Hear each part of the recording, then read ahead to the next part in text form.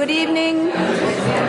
Good evening, everybody. On behalf of you, here, let's everybody take their seats, get settled. On behalf of United Nations Cinema, it is my pleasure to welcome you here tonight for the screening of The Chocolate Case. UN Cinema, created in 2007, and since its creation, we've shown more than 200 films in more than 20 cities to more than 100,000 people, and now tonight a few more.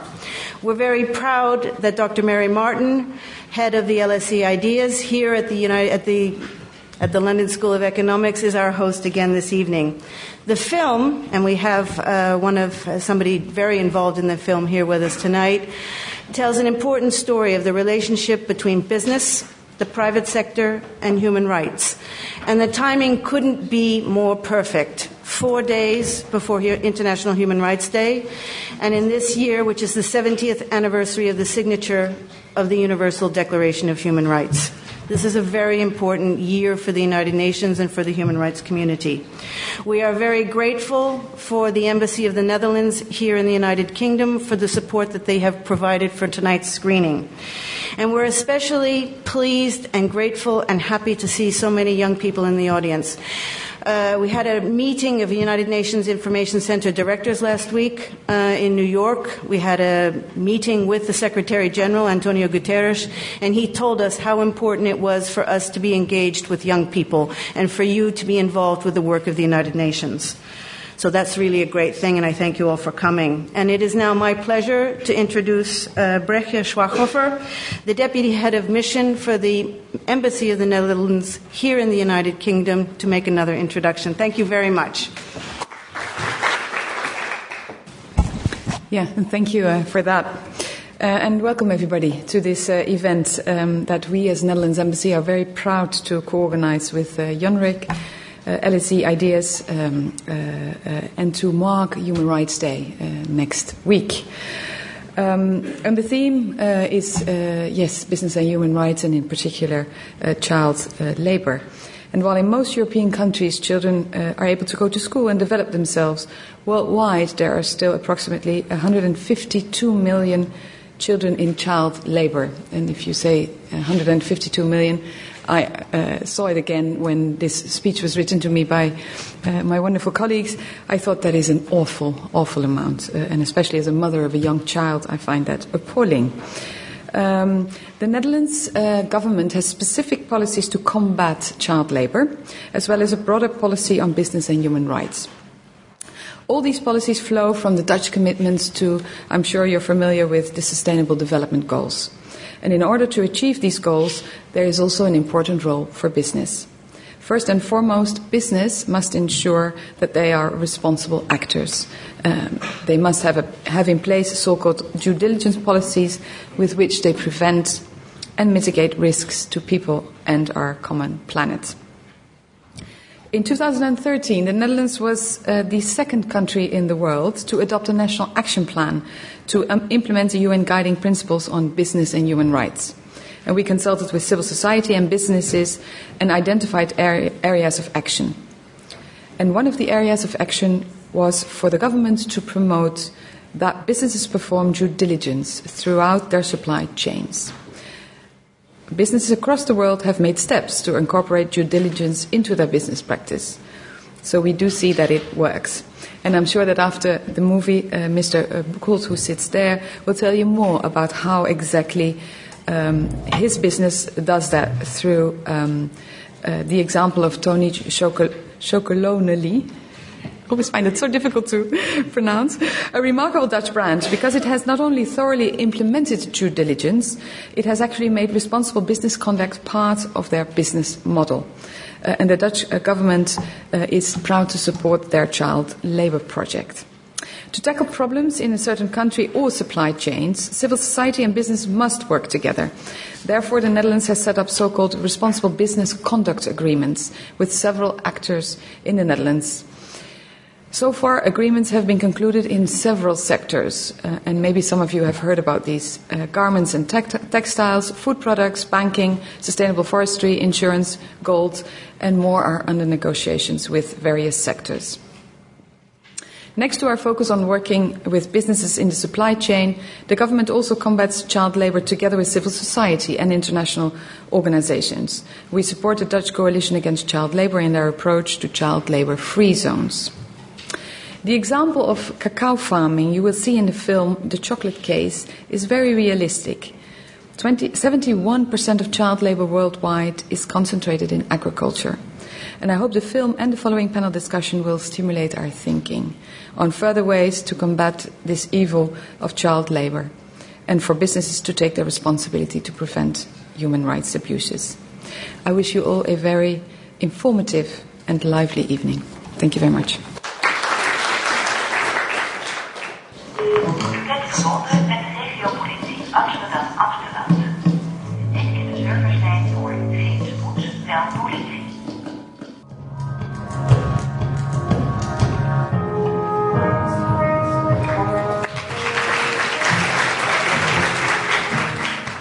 Great, thank you very much. Well, what a super film. Again, welcome to everybody, and I hope as many of you as possible can stay for this discussion that follows. Just to give you an added incentive, we may have some takeaways at the end for you. I wonder what they could be. Anyway, a warm welcome to this very special panel to commemorate, as Deborah said earlier, the 70th anniversary of the Universal Declaration of Human Rights, which takes place on Monday. My name is Mary Martin. I'm the director of the UN Business and Human Security program at LSE Ideas. And I also want to thank again our partners, the Dutch Embassy and UN itself, the Regional Information Centre and UN Cinema, for helping us to bring this event to the screen and this panel. Let me make some introductions. On my left, I have a star of the film, who you might recognise, is Arjen Buchholz. And now, as easy as Tony Chocolonely. Yes. Now, Arjen has a title called Cocoa Game Changer at Tony's Chocolonely. We'll come back to that in a minute. On his left is Marjolein Boestra, who is the legal counsel for the Dutch Ministry of Foreign Affairs. And on her left, Charlotte Williams, head of the Children's Rights and Business Unit at UNICEF UK. Welcome to you all, and thanks for taking part. With this film and in the discussion, what we want to explore is not only the idea that the practices of rights, the principles and the practices of human rights, which were set out in the Universal Declaration, that cornerstone document in 1948, but also how business, companies, and the things we consume in our lives in 2018 have an impact on human rights. And I think impact was certainly one aspect that came out in the film, and perhaps the idea of responsibility as well. Just to say, I think you can follow us on Twitter. I don't know if there's hashtags. There's a hashtag there, I think. And we're going to have a discussion, and we're going to try and wrap up by 9 o'clock, but with some time for you to ask questions of all our panelists. So let me begin with Arjen, this wonderful, aspirational job title. How did you come by it, and what does it mean? And tell us a bit about impact, I think, as well. Yeah. So thank you. So it's great being here tonight, and in my job as a Cocoa Game Changer, I'm allowed to think with Tony's about how we're going to change the rules of the game of the global chocolate industry. As you have seen in the movie, it's quite complicated, and we started from scratch, and many people said, okay, how can you be so huge in your mission while you're so tiny? And then very often we take in mind the quote of Anita Roddick from The Body Shop. She says, once you think too small to have an impact, try going to bed with a mosquito in the room. We want to be the mosquito who keeps the chocolate giants awake. And my role within Tony's is to make the strategy, how are we going to accomplish our mission? And if you see this paper, which you got, you see there are 3 pillars, which is our roadmap. And actually, this is in short what we're working on. We want to raise as much awareness as possible on the consumers and producers. We want to set the example in our supply chain that you can do things differently. That you don't have to be hiding behind giants or behind the nature force of the market. No, we produce a bar of chocolate. We are responsible for what we're putting in there. But the most important part of our pillar is that we want to inspire others to act. We want to change the industry. Our mission is not about just our chocolate, but about changing the industry. And step by step, we're getting there. And of course, Tony, he can be really critical because things are going too slowly. But we're really making steps. Tell us a bit about the bars. How many are you selling now, and where can we buy them? Okay, so we started off with just 5,000 produced, and last year we sold over 25 million bars in the Netherlands. And we are now the market leader in the Netherlands, and we're so proud on that. Not because we're so big, but because we show that you can have impact while being scalable. So there's no reason for any commercial company to not act in this way. Well, we show that you can make a profit, that you can be the market leader, and that from the second week of January, we will be in the UK.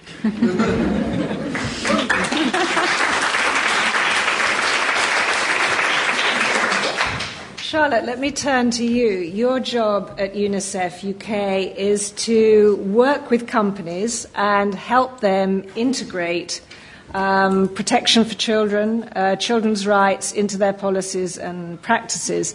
What can companies be doing? What do they need to do to take up this example and the scalability idea? I think that was where I was going to start. So I guess my reflections on the film was you've got this absolutely amazing product with traceability from bean to bar to consumer.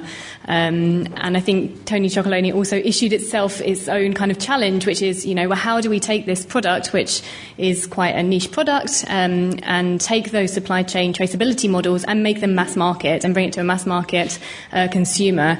And I definitely don't have the answers to that, but actually, improving traceability within the supply chain will be part of the answer. I guess to properly answer that question, you really need to understand, though, what is really driving the issues of child labour within the cocoa supply chain. And the reality is the farm gate price would definitely be one part of that. But you can't really tackle child labour issues without looking at the whole context of how children's lives look like in the cocoa supply chain. And the reality is that's a really complicated issue. UNICEF did a child rights impact assessment a couple of years ago in the cocoa sector in Côte d'Ivoire, where we didn't necessarily go out to look at the issue of child labour, but really just tried to ask that question, well, what do children's lives look like in the cocoa sector? And trying from that to really understand some of the root cause drivers of child labour. And what we found was really complicated. So we definitely found that the farm gate price was one issue, but there was a whole multiple challenges that were linked to the kind of cocoa supply chain. Some of those were child protection issues like child labour. We also found really surprising things like birth registration was one of the drivers of child labour, which I know sounds quite strange, but in Côte d'Ivoire, you only have 40 to 60% of children that are registered at birth. In order to gain access into secondary education, you need to be registered, and that birth registration gives you access to lots of different social benefits, including education. And so there was a real disincentive to move on to secondary education without having birth registration. And so that was, and without being in education, that then puts you at a higher risk of child labour. So it's just one of the examples that we found, which was quite surprising to us, was very much linked to the kind of cocoa sector and its structure and the informal structure of the sector, but it went much further than just thinking about the kind of farm gate price. And sorry, because I have to interact here a bit, because too many companies say, yes, it is so complicated, so we will help getting children their birth certificates. And that's really good, that's really good. But they don't change the core of their business. So what's the need of a birth certificate and building a school when you pay the farmers bullocks and they cannot send the children to school? And it still really makes me angry. Yeah. I think perhaps one of the shocking things, and I don't know if you found it surprising about the film, was the idea of the lack of transparency. Why is it so difficult that all this kind of documentation, certification of where the beans come from, and which is in the gift or the control, one would imagine, of the buyers and then the cooperatives and so on. Why is that such a difficult problem? I don't know that I can answer the full question, but certainly I guess the example in the film was Barry Callebaut. These are massive commodity houses that just don't have the traceability in the supply chain at the moment back to farm. And if I'm not trying to put you particularly on the spot, but I know that you worked for Tesco before your present role at UNICEF. And I think companies that are trying, the point was made at the end of the film that, we're dealing with people who are not bad people, they're decent people, they want to do the right thing. But is behaving responsibly, from your experience, is there a business case for that, or is it simply about being nice and good ethics and perhaps some public pressure and NGO pressure? I think reputational risk is going to be a massive driver for companies to implement traceability systems. There may also be a kind of commercial benefit in some areas. Currently, the cocoa sector is not a productive sector. It's not a sustainable sector. So there might be a security of supply challenge for some companies. But the reality is, more often than not, a commercial argument is difficult to make in these circumstances. And actually, businesses have obligations under international human rights law, and they should be meeting those obligations, and governments should be putting the incentives in place for businesses to meet their obligations. So that's actually why we are doing what we do. We want to show the commercial model, and that we grow year by year with 50%. That says something. And too many companies are doing risk management as part of their corporate responsibility. We think it has to be in the core of your business. And last year, farmgate prices went down with 30%. While 90% of all farmers are living already in poverty, farmgate prices went down with 30%. And at the same time, chocolate prices remained the same. So chocolate prices are this, farmgate prices does this, so where does the money go? You may answer it. More than 3.5 billion pounds last year evaporated. I think one of the other issues that comes up that you've both touched on is this idea of responsibility. How do you actually implement? How do you enact, if you like, responsibility? Can I come to you, Marjolein? Because it is government's responsibility also to protect citizens, protect children, and so on. I wondered how you react to the film. And is it, this was an initiative by a group of Dutch journalists. Shouldn't this be something that the government, through regulation, is actually tackling, the issue of child slavery and child rights? Okay, first my reaction to the movie film. I think it was maybe, as most of you, more as a consumer of chocolate. Feeling, wow, I really don't think enough about the products I buy. And also feeling it's amazing what you can do if you are just tenacious enough, as a simple, normal person. So that's what I take away from the film, thinking, okay, I really need to rethink some things. But speaking about the role of government, if only it were so easy that by regulating things we could make everything perfect, we would definitely do it immediately. And as Charlotte already said, there are already rules in place. I mean, since Tony Chocolonely started and since the end of this film, we adopted in the UN the guiding principles on business and human rights. So it is true that we as governments are thinking about, should we regulate more? Should we regulate due diligence obligations by companies? But that, believe me, as a lawyer, it is very complicated to do that in the right way that is practical and enforceable. But as I said, I think many rules are already in place. We know for a large part, what companies should do. The big question is, how do we get them to do it? And as a government, we do have a role there. I think we should use the levers that we have. For instance, as a government, we provide a lot of services to our companies that trade abroad. We give them credit export facilities. We provide investment protection. And we can use those levers to tell them, look, we only give you that protection if you behave responsibly. And we are working on that. Like Tony Chocolonely, we're not there yet. We cannot say it's 100% guaranteed that everything is all right, but we are working on it. And one more thing I would like to say is, Brechtje already mentioned it, the Dutch government does have a very interesting initiative where we don't simply regulate, but we go to businesses, we talk to them and we say, look, we want to work together with you to make things better. And we have a number of sectors we identified where we saw there's a big risk of human rights violations. We went to talk to the companies and we entered into agreements with them, together with civil society, trade unions, and we said we want to work together to make your chain more transparent, to see what is going on, and then to try to work together to make it better. It's only started a few years ago, so I think we need time to see where it goes, but I do think it is a very promising approach, especially for smaller companies, because for them it is very complicated to get that transparency that's so important. Yeah. So as we said, Tony's, only together we make slavery 100% the norm in chocolate, and all steps help. But until now, all voluntary commitments from the industry have failed. The first one from 2001 has failed. I think even when it is complicated, governments have to set the norm. And when it is complicated to bring it into practice, okay, let's work on that. But I think really governments have to put the norm and set the bar higher than it is right now. I wonder, we talk about governments, but can one government make a difference? How can you work through? I mean, I'm thinking about, the 1948 Universal Declaration, perhaps a high point in multilateral initiative and solidarity.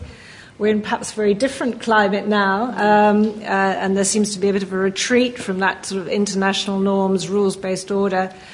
The Dutch government clearly is committed, has policies on this, but can you act alone, or how can you work with other governments? I think it's simple. You cannot act alone. This is too big and too complex, so that is not possible. But I do agree. I think we do have an obligation. Well, we have an obligation by law to protect our own citizens, to protect their human rights, but also to make sure that our companies do not commit human rights violations. So yes, we do have a big responsibility, and we need to work together. And you're right, it is a very complicated climate right now. But I think, especially in the field of business and human rights, there is a movement. It's starting. It's not where we want to be yet, but you see more and more governments adopting legislation, which is also still you can give a lot of criticism and say, oh, but this is not that right. This is not right. I think we are learning, and we're trying to find the right model that works, that is practical and does have an impact on the ground. I don't know. This is a dangerous thing to say here tonight, but there is a place in Brussels where governments work together. And I was allowed to speak to the European Parliament 2 weeks ago exactly about this case. So you see it is on the agenda, and I really applaud it. And also I applaud the UK government with the anti-slavery law, which came into action last year. Indeed, it's not perfect, and indeed, how are you going to make companies take responsibility about slavery in their supply chains? But at least steps are being taken. Bring us a bit up to date, if you can, Arjen, because we saw on the film that you had conversations, or Toyn had conversations with Nestlé, obviously Barry Callebaut, even Ben & Jerry's, although I know that wasn't a chocolate company per se. Do you think things have moved on in the 5 years or so, or actually longer, the span of the film? So things are moving, but way too slowly. And when we started being the first fair trade certified company in the Netherlands, everybody said it's impossible. And we showed it was possible. And 6 years ago, we started with traceability, and everybody said that's impossible because it's too expensive. Yes, maybe it's expensive in your current business model. But now even Mars has committed to be fully traceable in 2025. Right now, we calculate the price we pay to the farmers, not based on the market, but based on the needs of the farmers. What is needed to get him above a line to get a decent living, which is in the 1948 treaty, right? Yeah. I'm not a legal guy, but okay. Declaration. So it is there. So we try to bring that in practice. And now you see, it is becoming a hot topic in the whole industry. I was allowed to sit on the World Cocoa Conference in Berlin to talk about this subject. It's not there yet, but we're getting there. And last week we announced that we will work with the biggest supermarkets in the Netherlands to purchase cocoa together for their chocolate bar. So we're working actually now with the competition to make things different.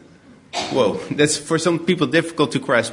But really, we're getting there slowly. Can I say something cynical in this respect? I think, cynically, your success is probably why they want to talk to you. And I think that is a big point. We need to make use of the fact that businesses have certain sensitivities that often have to do with money, and we need to use that. So that's not cynical. I think that's a correct version of the truth. As we say, where as long as for the chocolate industries or any company, money is a goal in itself. For us, it will be the means, and we can show that you can be profitable. And when that makes them move, great. And when they see the impact and that you get so much more value out of it, great. Let's work it together, and step by step, we're getting there. Charlotte, I mean, you're working with companies all the time on this specific area of children's rights. Anyway, what do you sense that they come back to you with? You talked about the complications that are involved in one particular industry, the cocoa industry, and so on, and how it's produced. But again, are there things that they can do that are perhaps easier? I think one of the biggest challenges that we have, and it's really applicable to smallholder context, is that within smallholder context, the workplace is also the community. And so the UN Guiding Principles really delineates between government's duty to protect and businesses' responsibility to respect. And they're very clearly almost separate. And the reality is when you get into a smallholder context, those two come together really quite closely. And it's not easy to distinguish where businesses' responsibility to respect starts and government's duty to protect ends, because what you really need to address some of these root causes of child rights issues, yes, is definitely looking at the price at farm gate, but it is also all of these other systems that are as a result of poverty. And I guess one reflection from our kind of impact assessment we did was that companies underestimate strategic interventions in areas that don't directly relate to them. So one example of this is prevention of health or healthcare and prevention of infectious diseases. And actually huge amounts of productivity is lost in the farm because of health issues.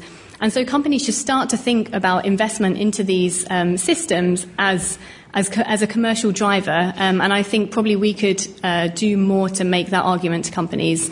But it does get very, very tricky, and the line between government and business isn't always clear. And so what you need is more of these kind of shared responsibility models where, you do work with your peers and you work with other governments and we work with other international companies to recognise that we all have a shared responsibility to support children. And we need to think of new innovative ways of doing that, because ultimately what we're trying at the moment just isn't working. Which sort of brings us back to where the film started very amusingly, which was to put also a responsibility on all of us who eat chocolate, as consumers. So Arjen, how do you mobilise that sort of consumer pressure much more, or is it really out of our hands in the end, despite the filmic quality of that? So I think too easily supermarkets and brands are pointing the fingers to the consumer because there's no demand, we cannot do anything else. No, we produce this bar of chocolate, so we are responsible for what we put in it. And we want to make a profit with it, so we better make our model work. And at the same time, indeed, consumers can put pressure on companies and can make different choices for the basket. And our story tells our story. Our bar tells our story, actually. So in the film, you saw already maybe our chocolate bar. Sorry, guys, I will not eat it in front of you. So if you look at our bar, it's divided in unequal pieces. And a normal chocolate bar is divided in equal squares, isn't it? So we think our chocolate bar tells our story. The chocolate world is unequally divided. And until we fulfilled our mission, the bar looks like this. And still, every day, people calling us, my children are fighting, who's getting the biggest chunk? And we can explain our story, and the people can, again, tell it to others. So we really need you as ambassadors to tell the story and use the chocolate. Great. Well, let's throw it open to the audience, because I'm sure there'll be lots of questions arising from that. So if you would like to ask a question or make a short comment, I'll take maybe a couple at a time. We've got two on my right-hand side here. Could you tell us who you are briefly? Hi, my name is Aditya. I'm a first-year student at LSE. Thank you all for the talk, by the way, and the video. It was really interesting, and it really was pretty eye-opening. I'd never thought of it. I'd never thought it was that deep before. My question was more about the business model. Do you think that the fact that you were able to be profitable while also, creating good for society, do you think that's preferable to like a minimum wage or a government imposing that? Because clearly you guys still were able to make money. You guys are, the Netherlands' biggest chocolate brand now. Do you think that is preferable to having like minimum wages and having sanctions on, like, Yeah, I see your point. So it goes hand in hand. Of course, you need, as I said, governments to setting the norm, and you need minimum standards. Because there will always be some laggards not taking their responsibility. And everybody has to move. So you have to have the carrot and the stick. And we have the front runners where we work together, and we have laggards where we have to set norms to get above that standard. But indeed, I think to motivate the industry best is to show that your business model works. One down here. Hi. I'm actually, I work throughout the supply chain, from the farmer to the trader to the importer and the chocolate maker. And I think I have two questions. To two people, to Arjen and to Marjolein. Charlotte. And I'm not sure you can answer everything, but I want to pose it now to you because, first of all, in the film and in your presentation, I didn't get a sense of how much you were paying the farmer, and if that is near the ICCO price, and if that extends to the sustainability in the environment. Because the idea of the farmer as one person is actually not true. It's a complex situation. The landowner is different, the worker, the migrant worker, the processor, and I didn't get a sense of that in the film. And maybe this is your second film. And the second question is, maybe the second film should move out of Africa, because chocolate comes from all over the world now. And then the question for Charlotte was that why is it that it only focuses on the child when the supply chain includes the woman? And, to get into the process of the bean getting into the fermentation table, you actually need the women to sort it and to do the grading and all that. So maybe it should be a wider question as well. Okay, thank you. Quite a lot in there. Charlotte, do you want to begin in reverse and talk about, is it just the children or is there a ecosystem there? So I think it's definitely an ecosystem, and I guess what we would encourage businesses to do is not just look at kind of single issues or single rights holders, but to ask a very broad question, which is essentially what social impact is my business having, and who are the rights holders that are being impacted by my business and my supply chain, And I guess part of that is also recognizing that within those impacts, there will be particularly vulnerable groups of rights holders. And children are one of those vulnerable groups of right holders. So I guess our message is to businesses is to understand your broad social impacts and all of the right holders that involves. But the UN Guiding Principles also say that you should carry out heightened due diligence with respect to vulnerable groups. It doesn't elaborate hugely on who those vulnerable groups are, but it does say that they are people like women, children, migrants, disabled people, those of religious minorities, indigenous people. And so I guess that's our sort of message to companies that, yes, absolutely look at all of the rights holders affected by your businesses, but also very much make sure that you are mindful that some rights holders have additional vulnerabilities as well. Does that answer your question? Ian, I suppose we all would like to know, is there going to be a second film, and would you go outside Africa? Tony's the sequence. Nice. There were two questions about price in Africa. Yeah, so we started working in West Africa because 70% of all cocoa comes from West Africa. And the whole mainstream industry sources from West Africa. And there are just like, at this moment, 2 or 3 companies worldwide who make more than 75% of all recipes of all chocolate bars you eat. Just 3 companies. And they all source from West Africa. And the social problems in the cocoa industry are the biggest there. So we really want to show an impact in West Africa for the mainstream industry, that you can do things differently before we move on. But we are in contact with other origins. So we like also to learn from what's happening in other sides of the world. Then about the price. Last year, we calculate our price. What is the need of a farmer to send his children to school? What is the price for that? What is the price for medication? What is the price to get a decent, indeed, payment of your employees? What is needed to have a living income?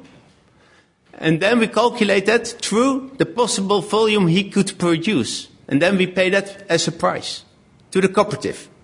So they can work together and get also cash together directly to the farmer.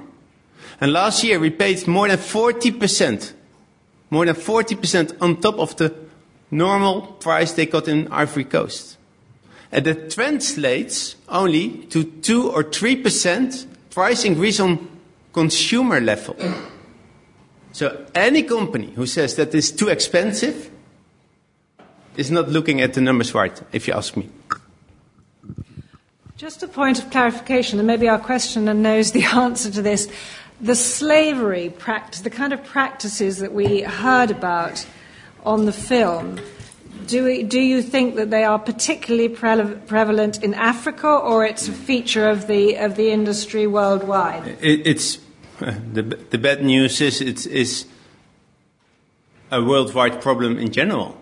You have the Global Slavery Index, which was published just a couple of months ago, and if I'm right, more than 25 million victims of modern slavery are there, most of them in Asia. In Ghana, you have it in gold and fishery, and in the Netherlands, more than 30,000 victims. Yeah, I mean, it's a broad... It's a general problem. Yeah. But we are here to show the example in cocoa. And I'm in touch with other industries because, of course, we have to tackle it everywhere. Yeah. Okay, I think we have a question in the middle at the back. Yeah. And then we'll go to the... Thank you very much for the movie. So I'm a student at the LSE, and I'm studying African development. In the film, I did not see the marketing boards. So theoretically, the marketing boards in most of these African countries are responsible for the state and buying the cocoa on behalf of the state. And it's an institution with a very long history.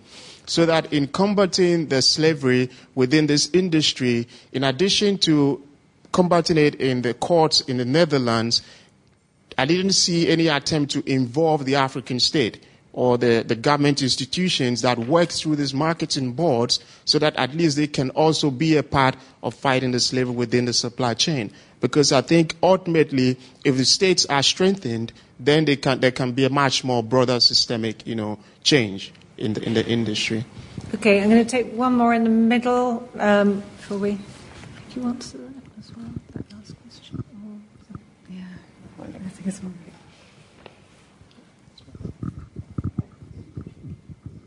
Hi, I'm Moham. I'm a master's student studying urbanization and development.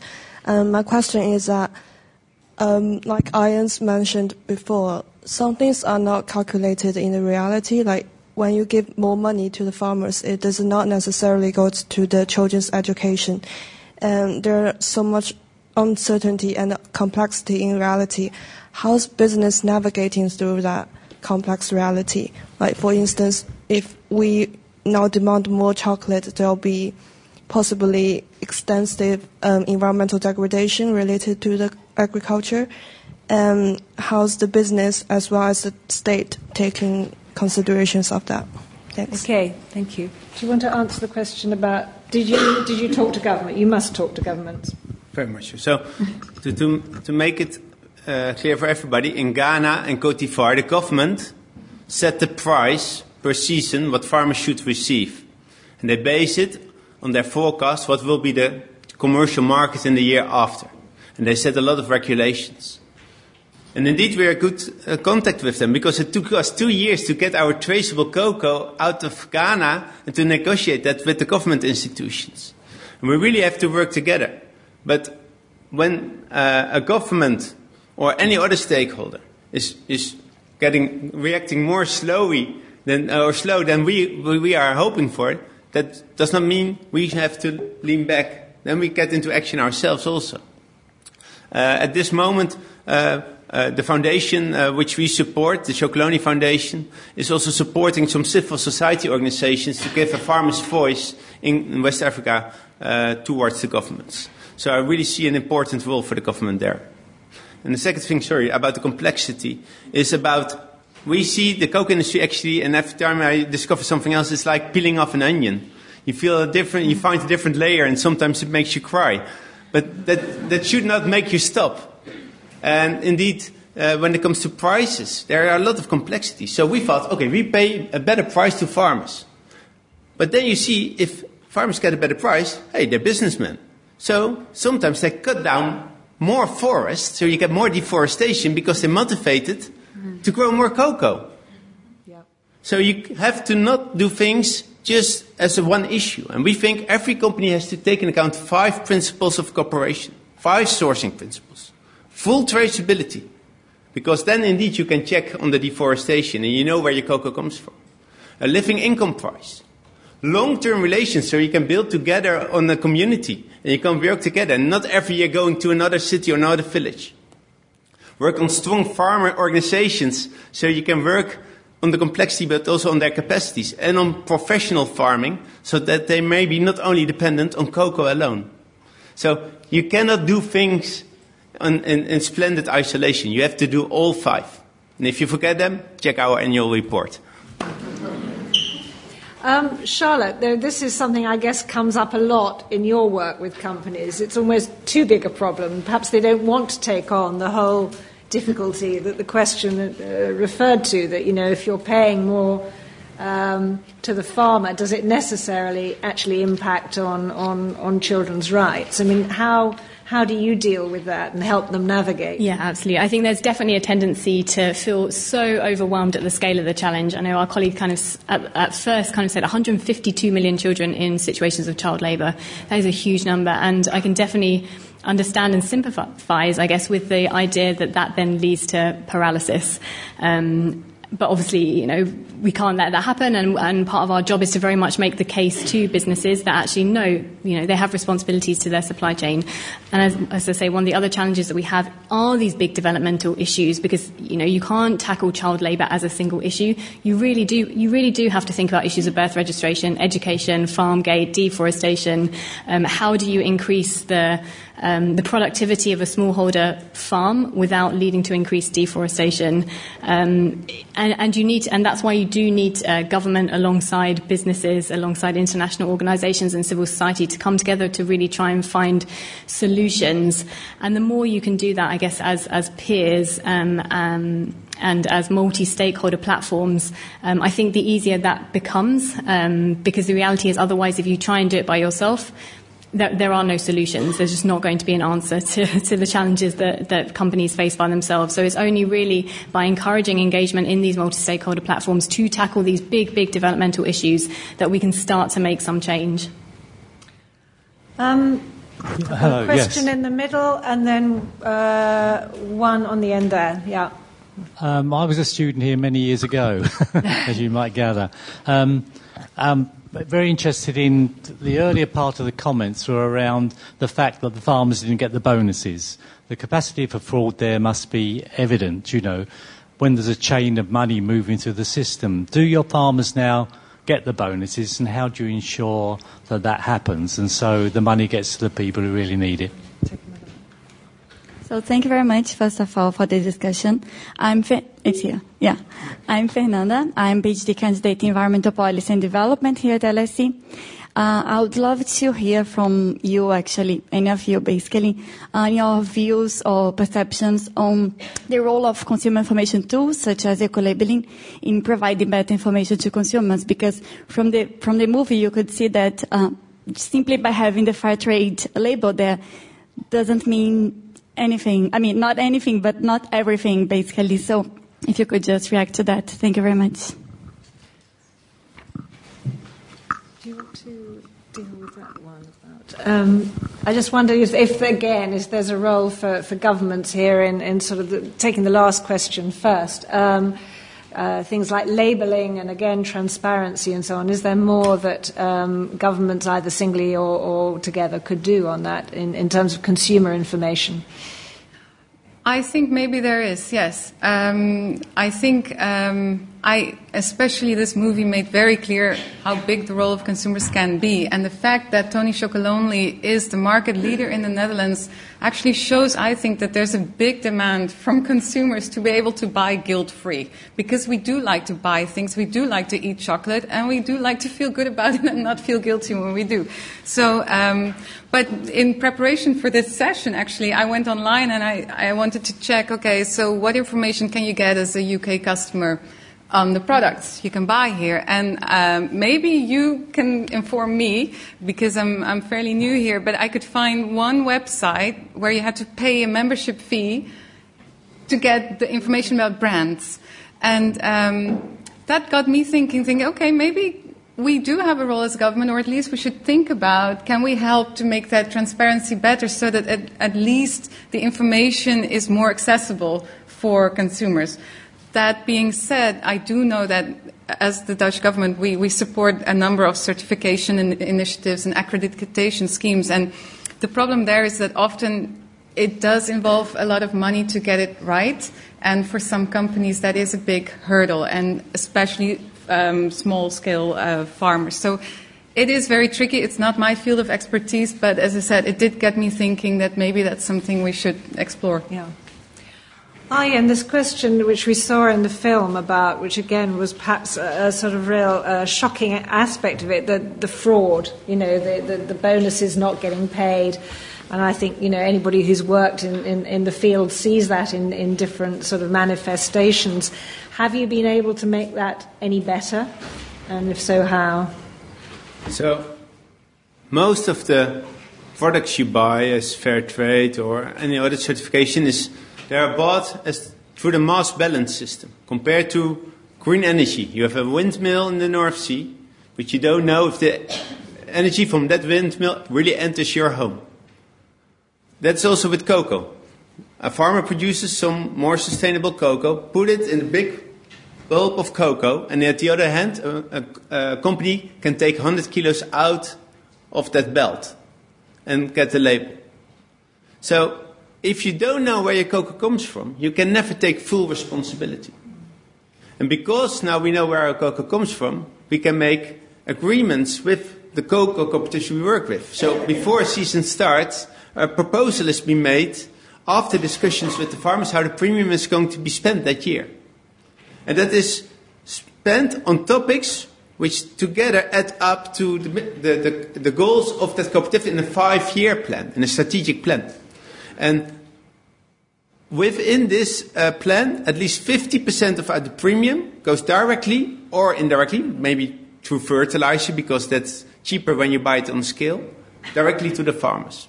And at the end of the year, there will be an additional check. So we go to random places at farmers, and we have also external people who check that with us to see if the slips and the cash books of the cooperatives and the farmers have really the same amounts.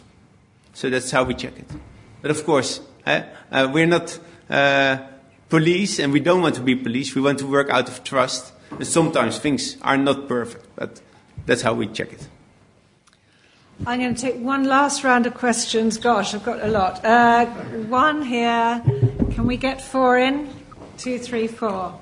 Try and make them short, and we can wrap up. Hi.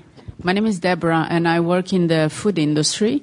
My question is for Arjen. How do you think you can use social media and digital marketing to help you to spread the cause? Okay, thank you. One here. You've got the mic? Yeah? Hi. Lucrezia, work for BCS Consulting. So I had a question for the entire panel because you mentioned regulations and how it's difficult sometimes to present a business case that then push businesses to apply these changes. But in a lot of industries, you see with regulations that there is a case made out of the cost of complying against the cost of not complying. Because if not, let's say regulators will impose fines. So I was wondering, why do you think it's so hard when it comes to regulations regarding human rights for that to have such a case, and why that's not persuasive enough for them?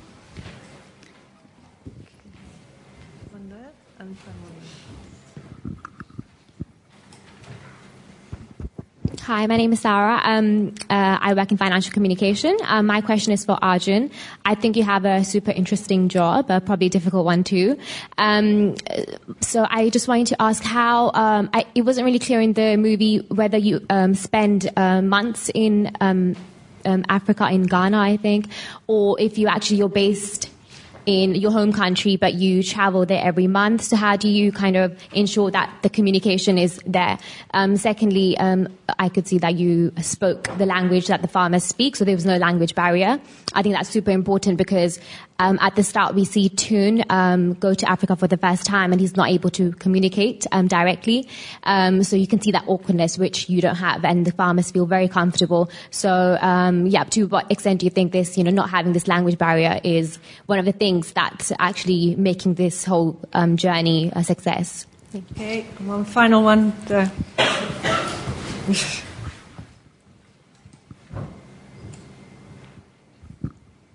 My name is Manuela, and I'm a master's student here. I also have a question for Arjen about the future of Tony Chocolonely and its mission.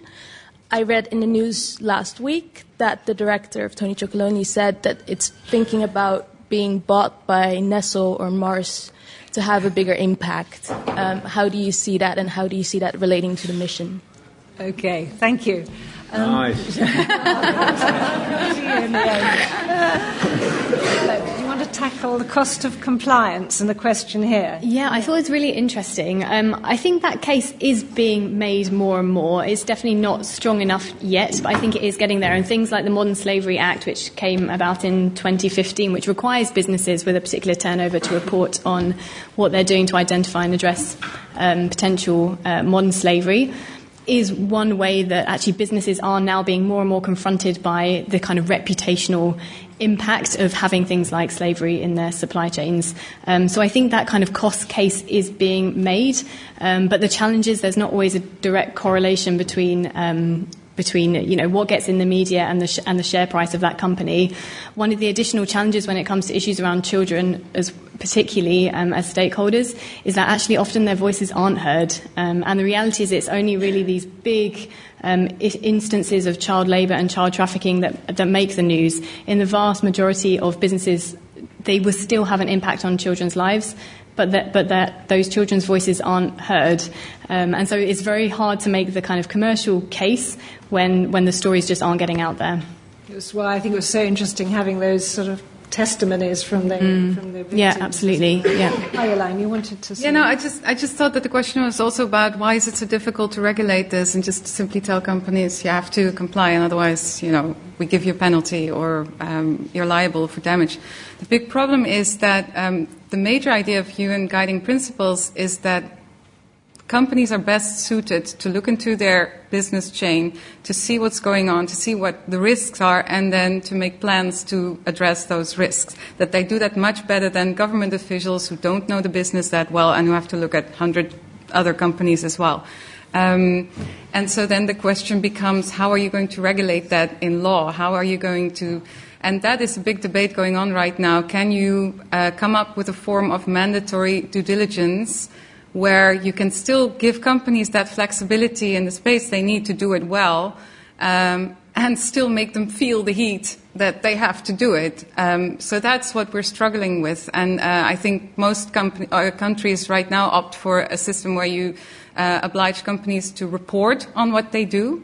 But there we see again, I mean, that's one of the criticisms on the Modern Slavery Act, is that it's not being enforced, and that some companies do it, some don't. There's not a central registry where you can check what they are reporting on. So just to give you a context to why this is a really complicated issue, and if we could regulate it in a way that would work, you would have done so. Yes, we would. Yeah. But it's also sometimes changing your way of thinking. So it's quite interesting that if when we look at health issues for consumers, suddenly companies can take all regulations and bring it into practice. And there's law that you don't get sick from your meat.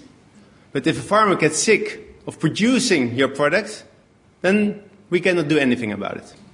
Think about it. Different perspective. 3 last questions for you. Can you use social media and digital marketing? How do you work and the language? Is that important? And are you going to sell out to Nestle? Okay, I have minus 30 seconds, so that is going to be social media. We don't do any paid advertisements. We don't do any paid media. We really want people to tell our story because we want to have serious friends who can change the industry together. And we use a lot of social media while doing so, but never paid. Second, was the language and language. how you work. So you can only work together if you respect each other and see each other as equal human beings. So also in the areas where I don't work myself, and that's even because we grow, it's getting better. So we have now a Ghanaian team and an Ivorian team who speak also the local tribal languages. So it's really of uppermost importance also to understand what are the real issues and to get trust together. Then about the sell out, sorry, it's not going to happen yet. But we have always said we want to show impact. We want to change the mainstream industry. And once, and that's not the case right now, but Nestle comes to our office and he says, we promise to do for all our chocolate brands exactly the same what you do for your chocolate right now. We purchase from now on according to Tony standards. Then I'm pretty much in for some talks. Great. Thank you very much for all your questions and for staying with us. Thank you most of all to my excellent panelists for a really great discussion. This is the last event by LSE Ideas this term and this year, I guess, but please look on our website. We've got lots more coming up in the new year. As you go out, you will see there are people with feedback forms. Please, if you can, fill them in. It really helps us that we can tailor events in future to your interests. But would you join me in thanking our panelists for a really great... Sorry. I have one last assignment. So you go home with some chocolate, share it equally, and tell our story.